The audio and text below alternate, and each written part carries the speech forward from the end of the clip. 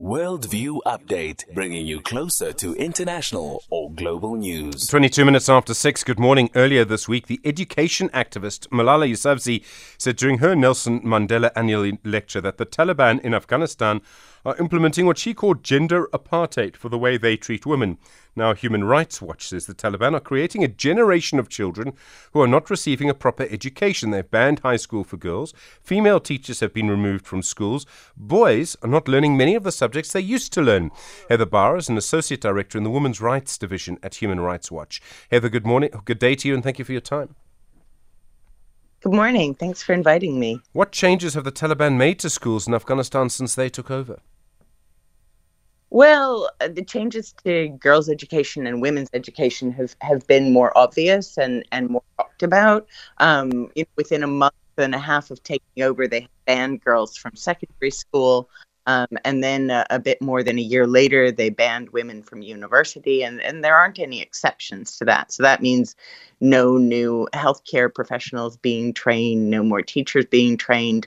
But what's been less visible have been the ways in which they've also really harmed boys' access to education. And that's what our new report talks about.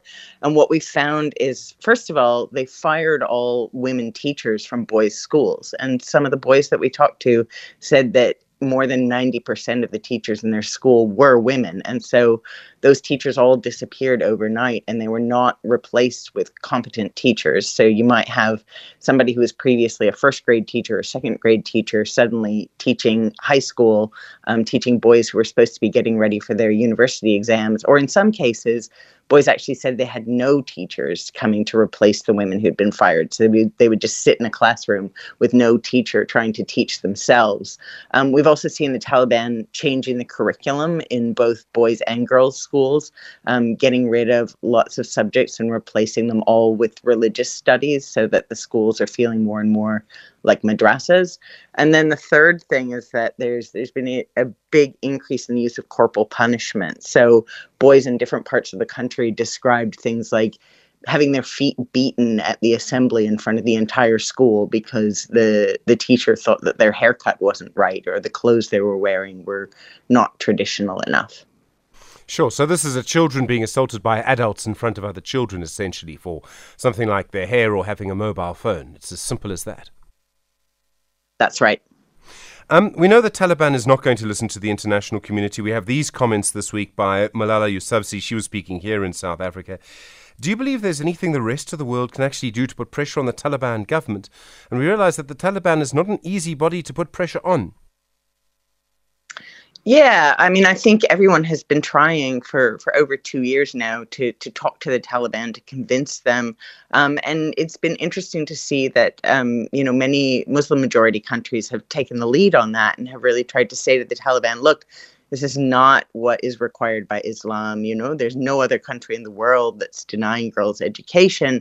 You have to stop doing this. And the Taliban have not given a single inch. They haven't been willing to listen at all. And so what Malala Yousafzai has been talking about is a different approach, which is not so much about talking to the Taliban as about changing international law to recognize that apartheid can also happen on the basis of gender. And there's a treaty that's being drafted by the United Nations right now, a new treaty on crimes against humanity.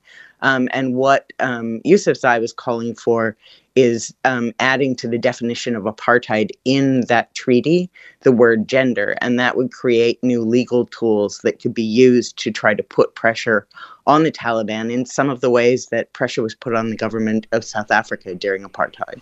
Heather Barr, thank you very much indeed. Associate Director in the Women's Rights Division at Human Rights Watch. You with SFM.